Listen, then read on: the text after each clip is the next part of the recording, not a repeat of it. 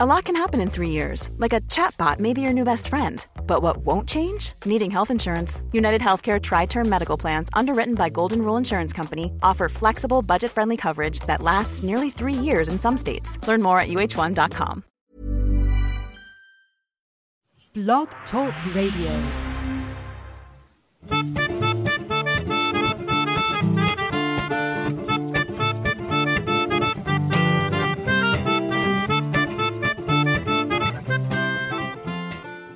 Hey you guys, welcome to the Steele Wars Call-In Show. I'm comedian Steele Saunders and I do love Star Wars. And over the next 90 minutes, we will be taking your calls on all things Star Wars. A few people have asked me about what I'm talking about when I talk about the chat room. I'm not sure how well it works on mobile devices, but if you're on a desktop, the chat room is normally fairly lively. If you go to steelewars.com, there will be a link to Blog Talk Radio, and there where you listen live, you can chat with people. So I just wanted to get that out of the way. A few people messaged me and said, where is this chat room? That's where it is, on Blog Talk Radio while we're live. If you're listening to this on demand on iTunes, don't go to the chat room. Don't do it. There'll be no one there. Unless you went to the chat room like a week later when the new show's broadcasting live and you could just comment along with last week's and just confuse everyone in the chat room. That'd be good. That would be good. And Emily Lind in the chat room confirms it works 0% of the time on mobile. I think it's a Flash operated thing, and I don't think that there's been a day in my adult life where I haven't needed to update my Flash software. I'm not sure what that program is doing. I think I am being joined by right now, hopefully on the line. Let's get him off hold. He's a former guest of the traditional Steele Wars interview podcast, and we had such a good response to that Star Wars conversation. So he's here to talk a bit of Star Wars with you from the very popular Full of Sith podcast. I hope it's Brian. Hello. Brian, can you hear me this time? I can hear you. That is great. That's going to make the conversation so much better, because it's a big thing that I've learned about communication. It's a two-way street, Brian. It really is. But for a few moments in this podcast, it'll be a three-way street as we introduce guests. So how's your Star Wars week been, Brian? It's been good. It's been nice to talk about this Force Friday stuff. Yeah, have they released much in the way of actual official product information? Not really. Most of what we've been seeing is the augmented reality stuff, where we'll get to meet people like Admiral Ackbar and Porgs. You had me at Porgs. That's everybody's had at Porgs. So I saw that you posted up a frame grab or something. It was like you were actually next to Admiral Ackbar in the app. How does this work? So what happens is you're going to download the new StarWars.com app, and there's a big download in there, and you'll click on a box that says Find the Force, and that opens up a camera for like a QR kind of thing. And so when you go to the stores where they sell Star Wars merchandise, they'll have these big Rey banners, and she'll have this splatter mark behind her, and that's like a QR code. And you aim your phone at that, and you get to interact and take photos and video with the 15 characters that they've got in that app. And just to clarify, one of those characters is Porgs. Yeah, well, you can look at the Porgs now. The other characters you can't until Force Friday and that weekend, and they're releasing 5 a day, Friday, Saturday, Sunday. And that's not going to be available yet, but Porgs are available now. So if you look at, like, on the Full of Sith Facebook page, we posted the QR code for the Porgs. Ooh.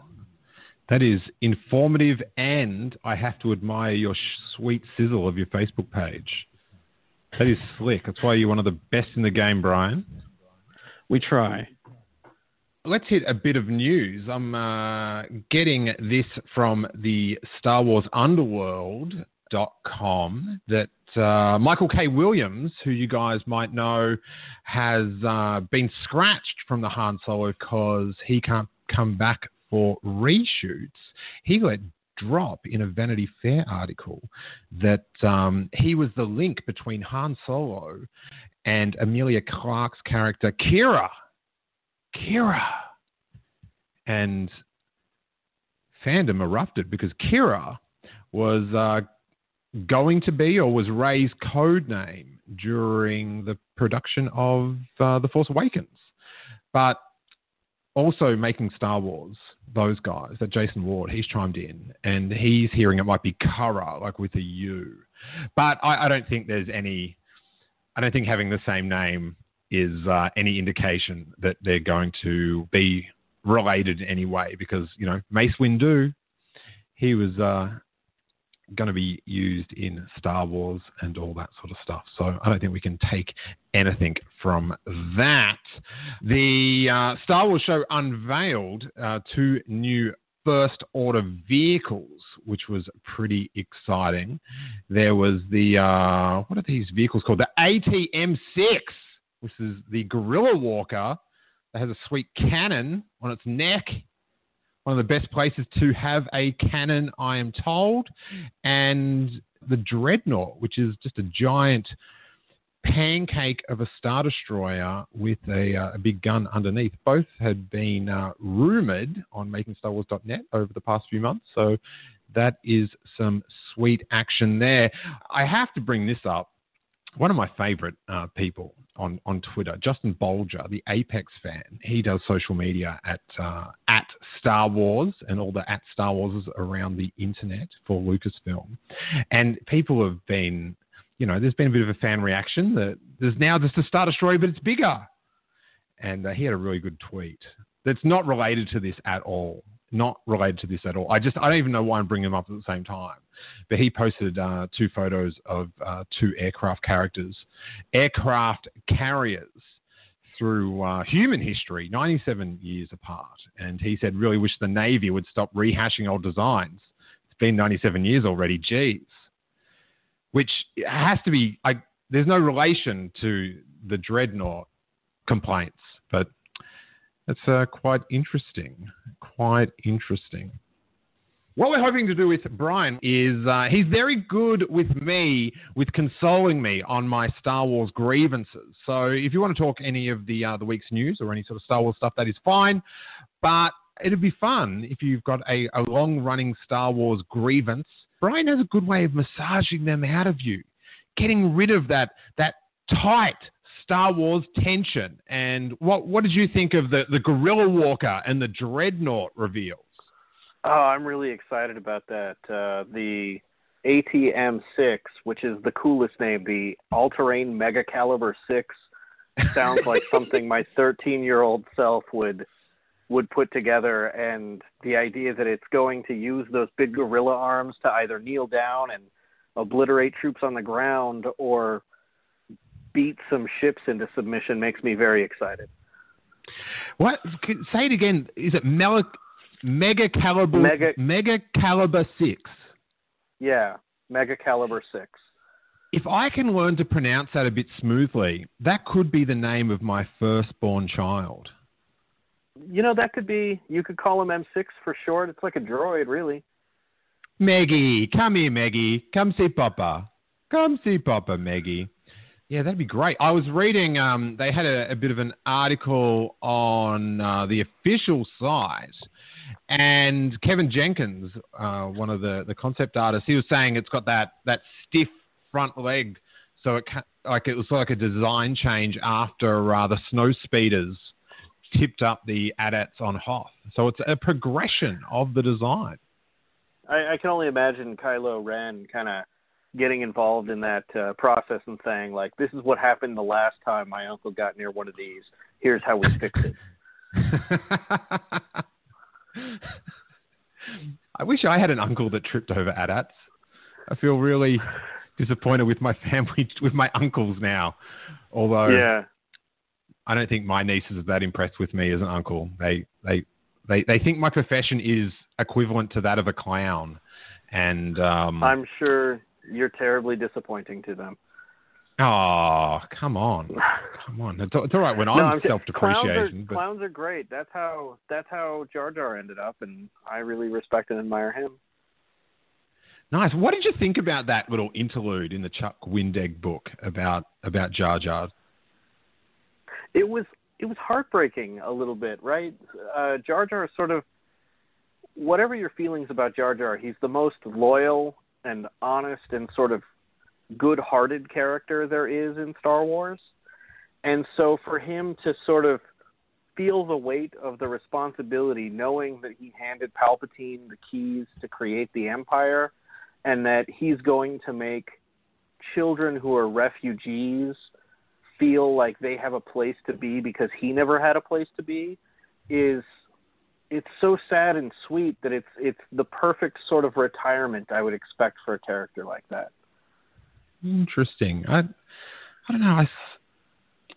I sort of, I don't know. There's some weird. I just got a weird vibe off that interlude. Like it was sort of. I don't know. I'm not the Jar Jar fan you are by any stretch of the imagination, Brian. But I don't know. I thought it was a bit, a bit in cheek or a bit going, or I don't know. There was something about the tone of it didn't sit right. Am I onto something there, or have I got my tinfoil hat on today? I think mileage varies, especially when you're talking with a character about a character as contentious as Jar Jar. That people's mileage would vary. I talked to a lot of Jar Jar fans who hated it, who felt that it disrespected the character, and other Jar Jar fans like me who thought it was very fitting, and other people who disliked Jar Jar and thought it was sort of a big middle finger to him from their perspective that they wanted to give him. And some people just didn't care for it at all, and other people just dislike Chuck Wendig. So there's a lot of different ways to read it, and I don't think any of them are necessarily wrong since it's all subjective, but, clearly I'm right. For those that just got started on the first Aftermath book, and I read a few people online had sort of dropped out, midway through that book, or maybe weren't feeling it. Maybe the hopes were too high for the new canon adventures. That was our first taste of it. But the second and third book really, really stepped it up. I thought the third one in particular, I was quite caught up in. How did you find the second half of the trilogy?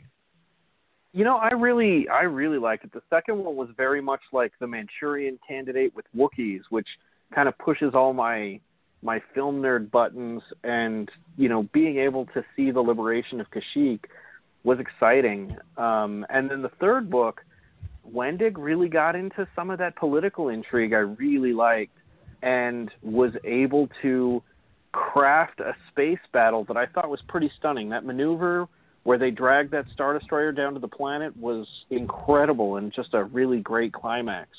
And then all of the political maneuvering with Sinjir and Mon Mothma, I think it was a really great tie-up to the trilogy with a bunch of characters that I didn't know I would like as much as I did. Yeah, I found the moment with Sinjir, there's an emotional moment towards the end of the third book that I got quite caught up in. I thought it was really nice. Same with Mr. Bones. Oh, yeah, Mr. Bones got me as well. Are you a reader or a listener? I'm a reader. Okay, the audiobooks go too slow for me, so I have to read them. Okay, because I don't have much sort of downtime to sit, I'm a listener. And so you obviously feel for Mr. Bones. I was wondering whether because the voice they do in the audio book, it's so compelling. It's a really fun original voice. So I wasn't sure whether like my appreciation would be there for Mr. Bones if I was just reading the book. But you're down for the bones. Oh, yeah, no, absolutely. I mean, reading them, I could hear Matthew Wood over my shoulder, really. Because, I mean, we've got Matthew Wood as the droids for so long through Clone Wars, and the voice I kind of gave Mr. Bones sort of in retrospect was pretty much exactly what he's doing with Roger on the Freemaker Adventures, but with more aggression and murder in his voice. Yeah, that is, I love it so much. Have you heard the audiobook version of it? I haven't. I should check it out, though. I've got it on my Audible account. Yeah, you should. My just son see, listens to all of them there. You should see if it matches up with what you thought. I think you might be closer than you think. Now, I have invited the listeners, because one thing I really enjoyed when we did the full-length Steele Wars interview was I like the way you can massage my Star Wars grievances. I really appreciate that. Whether I agree with the outcome, sometimes I feel like you do it to me, and then I'm like, yeah, I feel good about it. And then later on, I'm like, oh, hang on. Nah, he's just, the tone in his voice mesmerized me. So I've invited the listeners to do that. So people can call in on 646-668-8360. If you're listening live at the top of the stream, there'll be that number. If you're on Skype, if you're international out of America, just add a +1 to that. But let's go to our first caller. We like to hit some of the Patreons first. So let's go to Katie, who's in New Jersey, or have I said the wrong one? No, you're right. Yeah, you're right. How's it? I got it right, and you're disappointed. Because we went over this. I hate Jersey, but it's okay because I'm moving. Do you want Brian to give you some geographical therapy? No, I think I handled it. It's fine. Think so. All right. Well, I love your episode you just did on the Cantina Cast with a bit of conspiracy Snoke theorizing. Yeah, I mean, it is documented history, but technically it does fall under conspiracy theories. Yeah. Very interesting. So, check out that episode of the Cantina Cast. And what's on your mind this evening? Okay, first and foremost, I have to fangirl for 2 seconds the fact that Brian's on the phone, because I literally, probably weekly, for an excuse to talk about Satine, I'm like, hey, you have to go to this episode of Steele Wars and listen to, the best pitch for an Obi-Wan movie ever because it involves Satine. So, thanks for your plot, Brian. I appreciate it. Oh, you're welcome. I will talk about wanting a movie with Obi-Wan and Satine until they steal my last breath. Amazing. And then, so I listened to your episode, the Bereznikan one today, which is amazing. And this isn't really a grievance. It's kind of a grievance. But he brought up something that I really want to hear your thoughts on. And it's this concept in Star Wars of, the choose your own path, and if you can.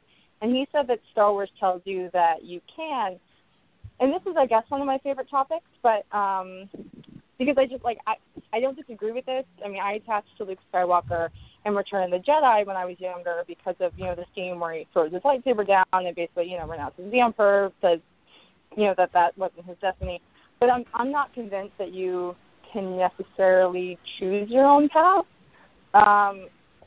In the Mortis arc, and I know people have huge issues with it, but this is obviously, showing Anakin had this very laid out path for him that ended up happening, and now he technically, under one interpretation, I guess he diverted from it by saving Luke, but then, by saving Luke, this is basically just taking him theoretically off of that Mortis arc and then putting it back on that chosen one path, and they could have been the same, that's all for, interpretation, but the point is I don't think that the whole concept of the Chosen One, which I know you two got into, and that was really cool hearing his interpretation of it.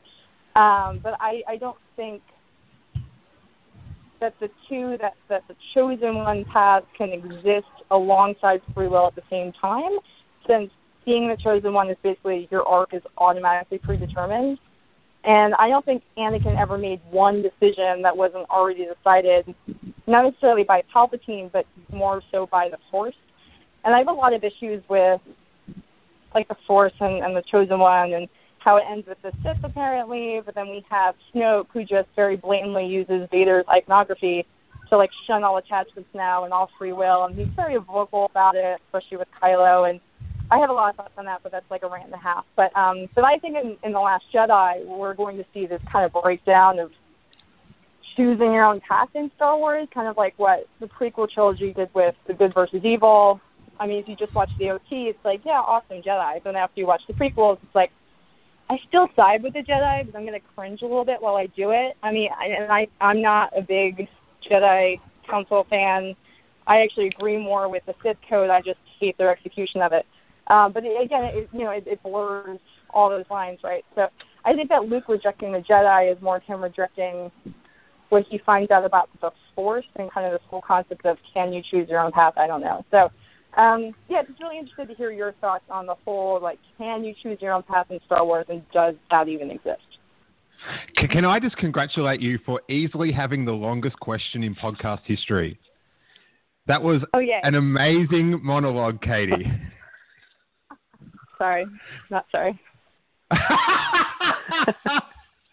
It was great. Brian, I am in over my head on this one. Help us out. So I think there's a few things to think about right off the bat. One, I think Anakin did choose on Mortis against the prophecy, right? He was told that he had to stay on Mortis and replace the father and chose not to, and went dark to do that. But I think the Jedi Council got way too hung up on the prophecy. And if you look through the prequel trilogy, they're really clinging to the prophecy. Then by the time Revenge of the Sith happens, Yoda's like, maybe we misread this prophecy. Then by the time of Empire Strikes Back, you've got Yoda saying, like, always in motion is the future. So you've got this certainty that everybody feels that they have in the prequel trilogy, and that certainty gets looser and looser as the films go. And that's why I think that Luke made a very specific choice to let Han die. Because Luke heard, like, the entire, like, all of Empire Strikes Back was predicated on the fact that Luke could feel Han's demise or his pain and Leia's pain before it even happened half a galaxy away. So for his best friend and the pain that it would cause his sister for his best friend to die, he had to have felt that and still did nothing. And that seems like a pretty big choice. And so I think the lesson the prequels were supposed to teach us is, like, don't put stock in those prophecies. And the fact that people still do is the problem that gets them into that mindset where it's like, do I have free will? Like, the second you start questioning that you have free will and think everything's predetermined, that's what's leading you to the dark side. That was exactly Anakin's problem.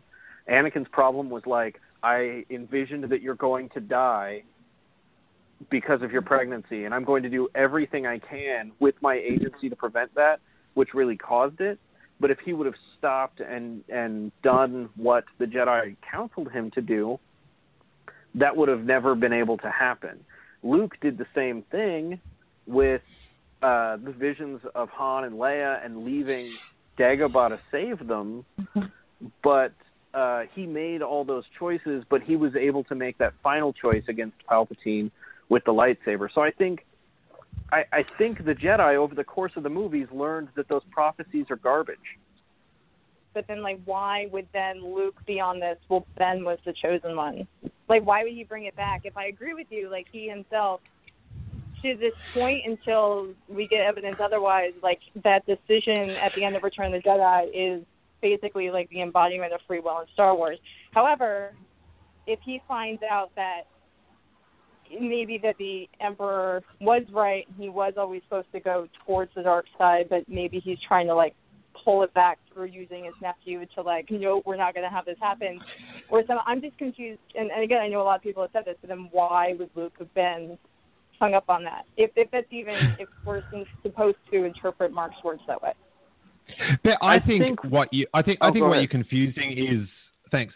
Sorry, Brian. I think what we're confusing. I think what we're confusing is the interpretation of actor Mark Hamill, who plays Luke Skywalker, with the prequel reference that I don't think that actor Mark Hamill meant to make.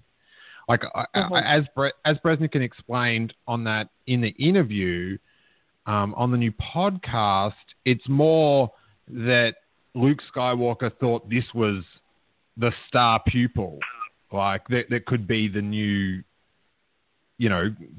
sort of the leader of the pack, rather than the chosen one. Like I think Mark Hamill was just using the chosen one as a flippant comment more than a Star Wars reference. And because I don't, maybe he's got all these old books, but then you'd think that he wouldn't have found that. It'd be interesting to know what Luke found out about the Jedi between Return of the Jedi and setting up that academy. Let's get a cartoon series about that. I wonder if Luke Skywalker even knows about the prophecy of the Chosen One. Well, presumably he would have had access to Yoda and Obi-Wan's spirit, as well as Anakin's, to talk about that during his solitude and during his creation of his Academy of Jedi, because he has access to them.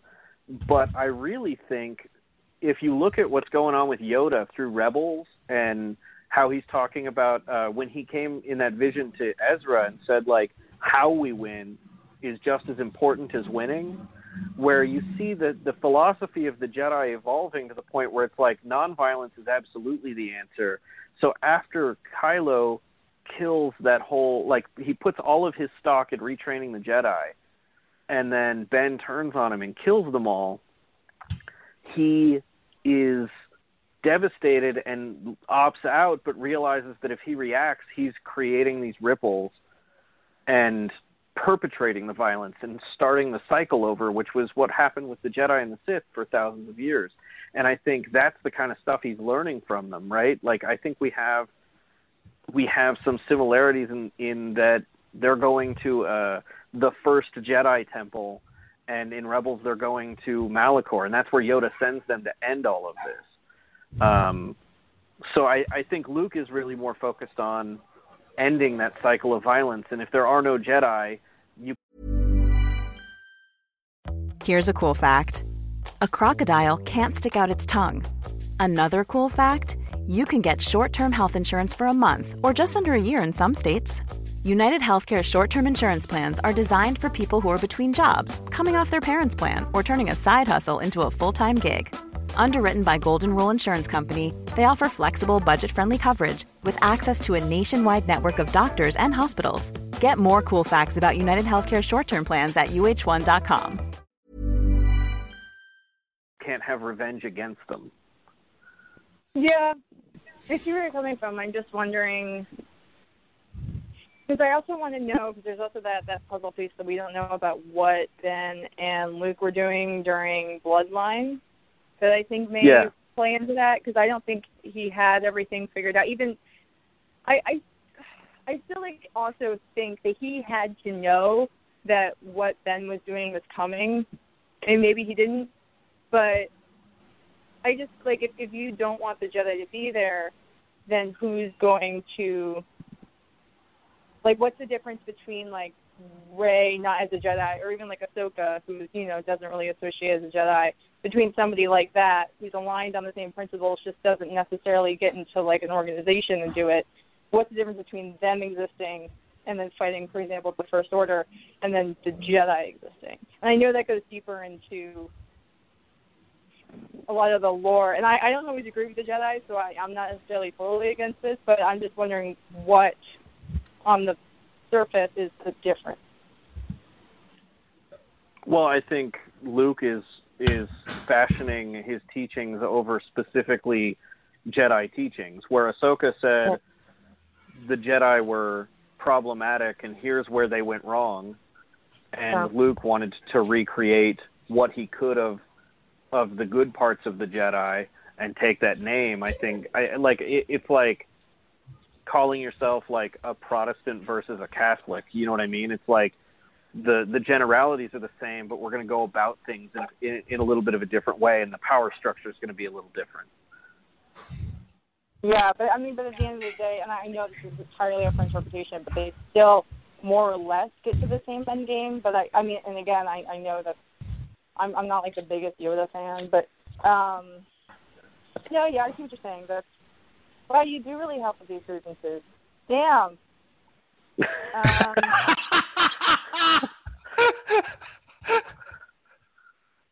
I don't know. I'm gonna have to think about that one now. You just got swankmatroned. If Lucasfilm would hire me to do this for a living, and I would just go from fan group to fan group and do this, I would be more than happy to. But Twitter wouldn't be as fun. No, I'm sure I'd still do it on Twitter too. You should have a thing at Celebration, Brian, like a little booth, like a Star Wars confessional. And people can come in, and it's all anonymous, and they can confess their darkest Star Wars grievances and sins, and you can absolve them of them. We should do this as a panel at the next Celebration. Just like bring your Star Wars problems in. You got anything else, Katie? No, I told you I'm gonna have to deeply rethink my entire issue now. So no, I'm fine. I'm fine. Wow, she was lost, but now she's been found. Thanks so much for calling in, Katie. I really appreciate it. Thank you. Thank you. Wow. Remember, Brian, when we were walking, and then I was struggling my hardest through my fandom, and there was only one set of footsteps. Where were you, Brian? Where were you? I was carrying you. I love it. So here's how it's going to go down. The show goes for 90 minutes. We do the complete 90 live and then archive the second half for the Patreon Content Club members.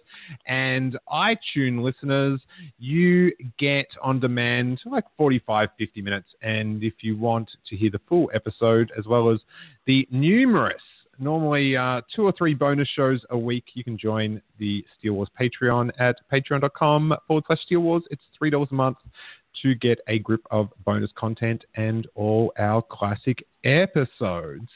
Let's go to another Patreon contributor in Columbus, Ohio. It's King Tom. What's on your mind, buddy? Hey, Steele and Brian. Thanks for taking my call. I am standing right next to an aluminum pole because I am ready to air a grievance or two. Nice. It's your Festivus. Come early. Festivus came early. Yeah, it's a little bit early. I'm going to start off. I love the prequels, but I do have a problem with the way that George told the story in them.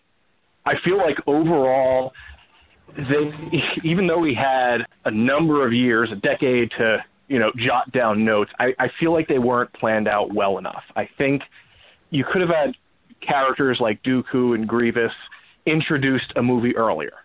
And I think there were just other concepts that could have been carried through, but it felt like, he wrote them at the last minute, not really episode 1, but 2 and 3 he wrote at the last minute, and it just felt like there was nothing that flowed between the 3.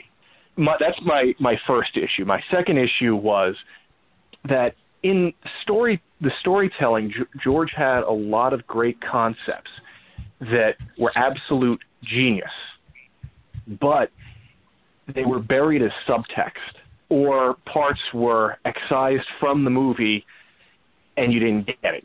Some examples being that, in the episode 1 opening crawl, it says the Chancellor secretly dispatches 2 Jedi to handle the conflict of Naboo. The reason he had to do it secretly was because, and this isn't in the movie, this is in the supporting material, but he didn't have the power to dispatch them. There was a big political conflict. The Senate didn't trust them. There were reports of, the baseless corruption. This was one of the examples of that. And another just example of this subtext I'm talking about is, we hear that Qui-Gon is a maverick and a different kind of Jedi. And you don't see why unless you're paying careful attention, because he's the only person that treats Jar Jar with any respect, or, he treats Anakin with compassion. He gets down on his level when talking to him, when everyone else treats him like this stupid little kid. And those are just 2 examples, and I could probably go on with even more, but I was wondering what your feeling was on that, Brian, those 2 issues. Just because, like I said, I love the prequels, but these are just some things that get stuck in my head when I think about them too much. Well, to take your first part with the smoothness of ideas, I think George Lucas was actually asking us to invest more in the movie more in the movies as a whole than where A New Hope he knew he had a standalone, but with the prequels he knew he had all 3 movies right off the bat. Mm-hmm. And with Dooku and Grievous and Maul specifically, the way I looked at it was that Maul and Dooku and Grievous were all different aspects, shards of Darth Vader's ultimate personality, right? Mm-hmm. Where Maul was the attack dog. He was the physical embodiment of what Vader was. And Dooku was the political savvy. And Grievous was sort of the kind of mix between the two, but half more machine than sentient. And Palpatine was just cherry-picking all of these things and saying, these are all of the qualities I want in my apprentice.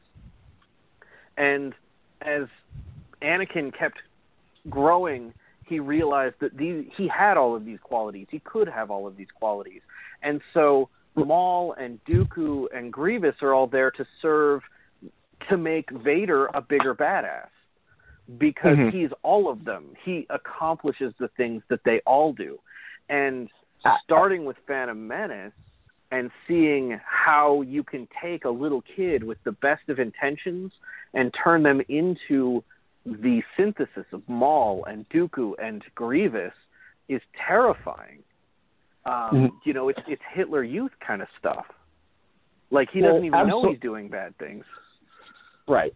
Absolutely. But this is kind of what I'm also talking about with the subtext issue. Both of those characters, Dooku and Grievous, underwent transformations that we heard about in supporting material. What if you had introduced Dooku in episode 1 as a respected member of the Jedi Council?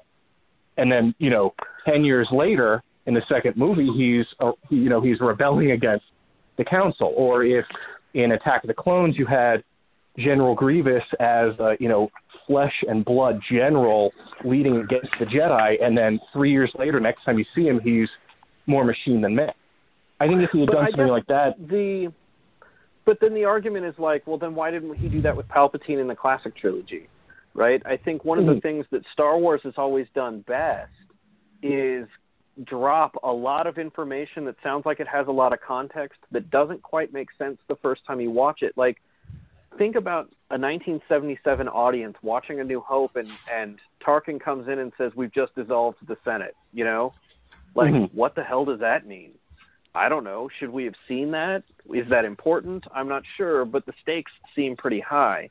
And I think Dooku got the same treatment when, and I think it's a really interesting scene in Palpatine's office where Padme's accusing Dooku of it, and Mace Windu says flat out, like, he used to be a Jedi. Like, he wouldn't assassinate anyone. It's not in his character. How naive that is. That naivete explains his character very well, and we're left to suspect that he's a good person because of the Jedi naivete. So I think the reveal of Dooku actually being a bad guy, it's hard to divorce all of the supporting material, the toys. Like, I didn't know until the Attack of the Clones equivalent of Force Friday that Dooku was a Sith Lord called Tyrannus, right? Which was a huge spoiler. Right. But if you try to watch Attack of the Clones not knowing that, he's in earnest, like when he goes to Obi-Wan and tells him the truth about everything, right? It's not until that scene where he's getting away and pulls out his lightsaber and it's red for the first time that we truly understand that he's a Sith Lord. And we don't even know for sure until Palpatine just sort of, or Sidious just sort of drops casually like, "Welcome home, Lord Tyrannus." And then we have to pick up those threads in Attack of the Clones. I think they're much more carefully constructed than sometimes we give them credit for. And George Lucas is famous for that style of storytelling where it's just like, here's a bunch of information. You don't know what it's going to mean now, and maybe it'll mean more later. But as you go back and examine those threads, they're still there. Just when you were going through that, Brian, I thought of a way to totally twist A New Hope and maybe make it a little bit better. But when Tarkin says that the Emperor's just dissolved the Senate, if he then added to that sentence, "in acid," but then we'd have lost Bail Organa. Well, I guess we were going to lose him in a few minutes anyway. Well, he was on Yavin 4. You're gonna, buddy. Yeah, that would have been interesting, and we could have had a book that discovered that we lost them in acid. But I think the subtext of the movies, the prequel movies, is really like that's where I kind of like that's where I live, is where the subtext of the prequels and the subtext of the original trilogy mesh and match. And it's like I have a hard time like saying like George Lucas rushed through these stories because there's so much symmetry with what happens, whether that's Skywalker's going against the orders of their masters and ending up on Tatooine and murdering a bunch of people to save people they love, or what, like the rhyming schemes of it make so much sense, you know, and although I'm not sure there's as much maybe there's too much weight a lot of people put into ring theory, but if you follow Mike Klimo on Instagram, like he has these things, these side-by-sides where it's like at a minute and 38 seconds in Phantom Menace and a minute and 38 seconds in or an hour and 38 minutes in this movie and that movie, the exact same sort of thing happens with a shot that looks very similar, right? Like whether that's the pod race versus the speeder bike chase, or whether that's, you know, my favorite is Jar Jar and the Chuba, right? Him stealing the food and getting into a fight and having a Skywalker intercede with a path of nonviolence. The shots are beat for beat the same in Return of the Jedi when Chewie goes to steal the Ewoks' food and the Ewoks want to start a fight and a Skywalker intercedes to show them the path of nonviolence. And, well, you know, where... Oh, go ahead. Oh, I was going to say, I mean, ring theory is great, and it's a great thing if you're looking at it as the saga, or the original six as a whole, but I'm talking about my subtext concept for the individual movies or the trilogy itself, the prequel trilogy itself. Those telling those stories of those characters. But it's hard. Like, yes, I agree that films need to stand on their own, and I think for the most part, like, the films do. But it's really hard, like the Marvel movies, right? Like, I've had to stop looking at them as individual movies. They're episodes of a television series, right? Yeah. And at the point where George Lucas knows that he's going to be able to fill in all this material, and that either people will read it or people will talk to people who have read it, or that there's an answer for it somewhere in the supporting material, it's kind of something you have to give them because it's so baked into what Star Wars is, which is why I give J.J. Abrams a lot less flack than I probably feel like I should, because I think the bigger sin of all of the movies is the way Hosnian Prime is handled in Force Awakens, right? We have no context for why that's a big deal. We don't care about that in any way. We don't care about Corsella, who gets that really wonderful, terrified close-up as the Starkiller Base explosion like impacts the planet, but we have to go to the supporting material for that. And it's like, it's just part and parcel of what Star Wars is now. It's not just a cinematic experience, it's a transmedia experience, and that you can engage it on any level you want to. And so I kind of feel like we have to grant some of that to it, because that's by nature what Star Wars has become and has been since Return of the Jedi. Yeah, but I think the prequels, you mentioned, the idea of transmedia, they are much more, like you said, they're much more reliant on this other media. The Revenge of the Sith novel is one of my favorite books, and that tells the story much better than the movie did. And but like you said, it ever since after Return of the Jedi, that's been the way, and that was a great example with The Force Awakens, with blowing up the main system or the main planet of the galaxy. Yeah, like, and that's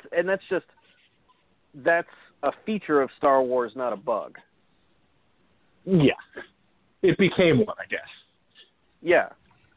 Well, and George Lucas is the sort of person, I got to interview him once for Strange Magic, which wasn't a great film, but it was a really interesting example in how his mind works, where he wanted to just challenge himself, right?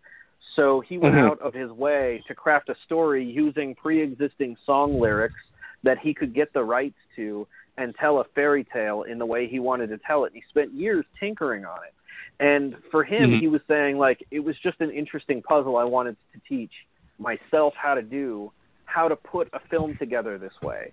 And when you look at probably where he was at with Phantom Menace, it's like, here's how we're going to do it, and here's how I'm going to challenge myself in a way that seemed natural and obvious, like, oh, of course, he's going to have the books, and he's going to have this, and then maybe we'll get Clone Wars later, but to him, it was just, it's one smaller piece into this larger puzzle of the saga. And it's him being smarter than all of us, to be honest, the way he can put all those pieces together. And man, some of the filmmaking in the prequels is as good or better than any of the stuff in the original trilogy, whether that's little shots or bits of silent filmmaking, right? Like, think about the pod race where Anakin is cooling his engines. None of us have seen what the hell a pod race is. We don't know how pod racers work. We don't know what the physics of them are.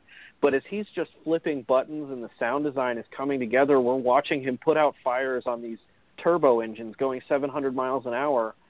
And that's not something that's easily communicated to an audience who has no idea what the hell it is they're looking at. And that he's able to communicate those stories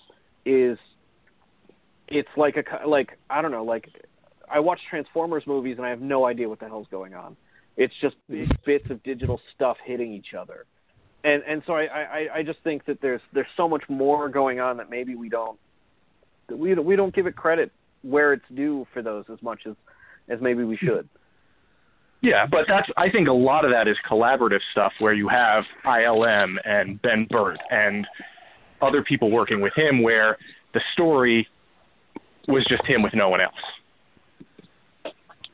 And, yeah, I think you have to give him credit and deficit for the whole thing. Do you know what I mean? Right. I think it's unfair to go, the stories like this, but that scene setting up the pod races was good. Oh, that wasn't him. Like, he's still the director of the film. So he's, well, and, you know what I mean? in fairness to Lucas, I mean, ILM did all the same work for Transformers. Okay. That's checkmate. I think for the second and the third prequel, it is kind of fact that he was, handing in those script pages pretty late. Like, we never got that, at the annotated screenplay, the different sort of versions, it didn't seem like he really sort of went through different versions of the script. But if you go through and look at the Return of the Jedi novelization, the fight on Mustafar is in there. It's not called Mustafar, but we all knew from the time from 83 on that there was a fight with Obi-Wan and Vader on a lava planet. You know what I mean? It's like, with Phantom Menace, the midichlorians. That's something that appeared in a 1975 draft of the screenplay. Dooku was a name that showed up in there. A lot of these planets that we'd seen and environments that we'd seen had shown up there, and the way the Senate worked or the way the Jedi worked, these were all things that he'd been working on since 1975. So him handing in the precise script pages at the end, Rogue One was going through Rogue One was already through one round of shooting, and they thought they had a movie before they started adding more script pages. And you hear people like Doug Chiang talk about how they've got this Blue Sky development where there is that collaborative form. So I don't necessarily think that George Lucas created those stories in a vacuum, because he'd go in and say, hey, we need some lava planet, and we need this, and we need that. Show me what you have. Show me what ideas you have visually. And then he would go and write to these. So, and that's the way ILM works, to the exclusion of just about every other film studio. Pixar might be the only other one that works that way. So there is more of that back and forth between the artists and Lucas than I think maybe people realize. Yeah. Tom, that was another great call. I'm very impressed with the level of calls this evening. Very good, but we're about to go into bonus time for supporters, so I will say goodbye to you, Tom, and I'll talk to you next week. Okay, thanks, Phil. Cheers. So, we will, for those in the Patreon Content Club, continue the podcast. We've got about another 35 minutes. We've got a bunch more calls. We've got the notorious Robbo. He's waiting to go. I cannot wait to hear what he's got for Brian Young to massage through. That is going to be a battle of the Star Wars minds in the bonus show. I also want to talk to Brian about ring theory and a bit on free will. But before we cut off to the bonus section, Brian, you are one of the co-hosts of one of the, leading podcasts in Star Wars fandom, Full of Sith. Tell the internet where they can find it. So Full of Sith is at anywhere you can download podcasts, and you can find it at fullofsith.com, and we've got a Twitter and a Facebook, all Full of Sith, exactly like that pun sounds like it would be spelled. Excellent. I like an honest pun. Also, if you're looking for some other podcast action, we've got our 90-minute chat with Anthony Breznican going through his EW article with some great behind-the-scenes stories with his interviews with Rian Johnson and Mark Hamill and Daisy Ridley, and a new podcast on iTunes with a couple of regular Steel Wars callers. We've got the Canto Bite Dispatch, and that's with Downtown Brittany Brown from San Diego and Emily Lind in New York. And I know Brittany's going to be in the bonus section. She's got a question for Brian, so check that out on iTunes or wherever you download podcasts. That's the Canto Bite Dispatch. One of the first Last Jedi referenced podcasts that I've heard. Brian, have you got any other in your head, any Last Jedi referencing podcast names as yet? Or are they in first? Not unless somebody's started the Porkcast. Oh, yes. Yeah. I think that's the idea that so many people had that no one can take it. It's one of those things. Yeah. Yeah. But no, I'm really excited to hear about Canto Bite myself. Oh, so am I. I love it. I love that dealer. I just that's such a great Star Wars thing. Just a little tiny dealer that's still in a tuxedo, wheel and chips. Yeah, yeah. Awesome. I really can't wait. So you guys, if you're into the bonus section, we will see you there. Otherwise, we will be back on the call-in show next Friday night, and that will be a post-Force Friday. So we'll be looking for your calls on how distribution was in your area. What stuff did you get? Were there big lines? Were they bigger than last year? Were they bigger than the year before? And did they have pogs? But until then, may that force be with you. And let's hit that bonus section.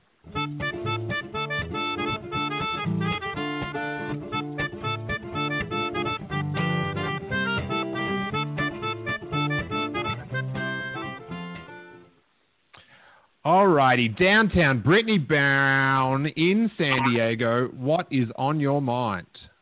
So, I'm a little late to this. So we're talking about Star Wars grievances, right?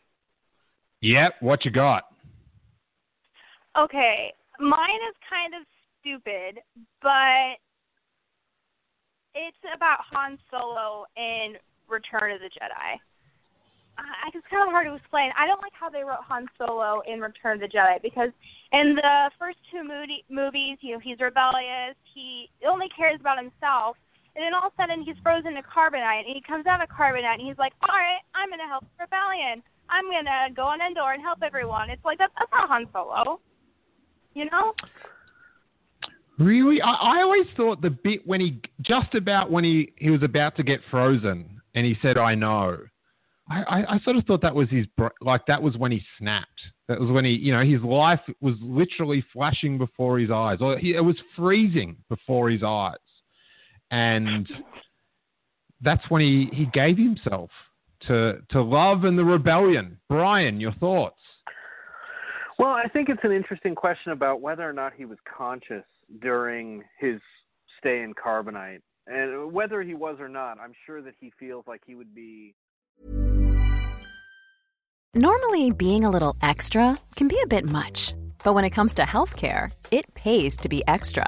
And United Healthcare makes it easy with Health Protector Guard fixed indemnity insurance plans. Underwritten by Golden Rule Insurance Company, they supplement your primary plan, helping you manage out-of-pocket costs without the usual requirements and restrictions like deductibles and enrollment periods. So when it comes to covering your medical bills, you can feel good about being a little extra. Visit UH1.com to find the Health Protector Guard plan for you.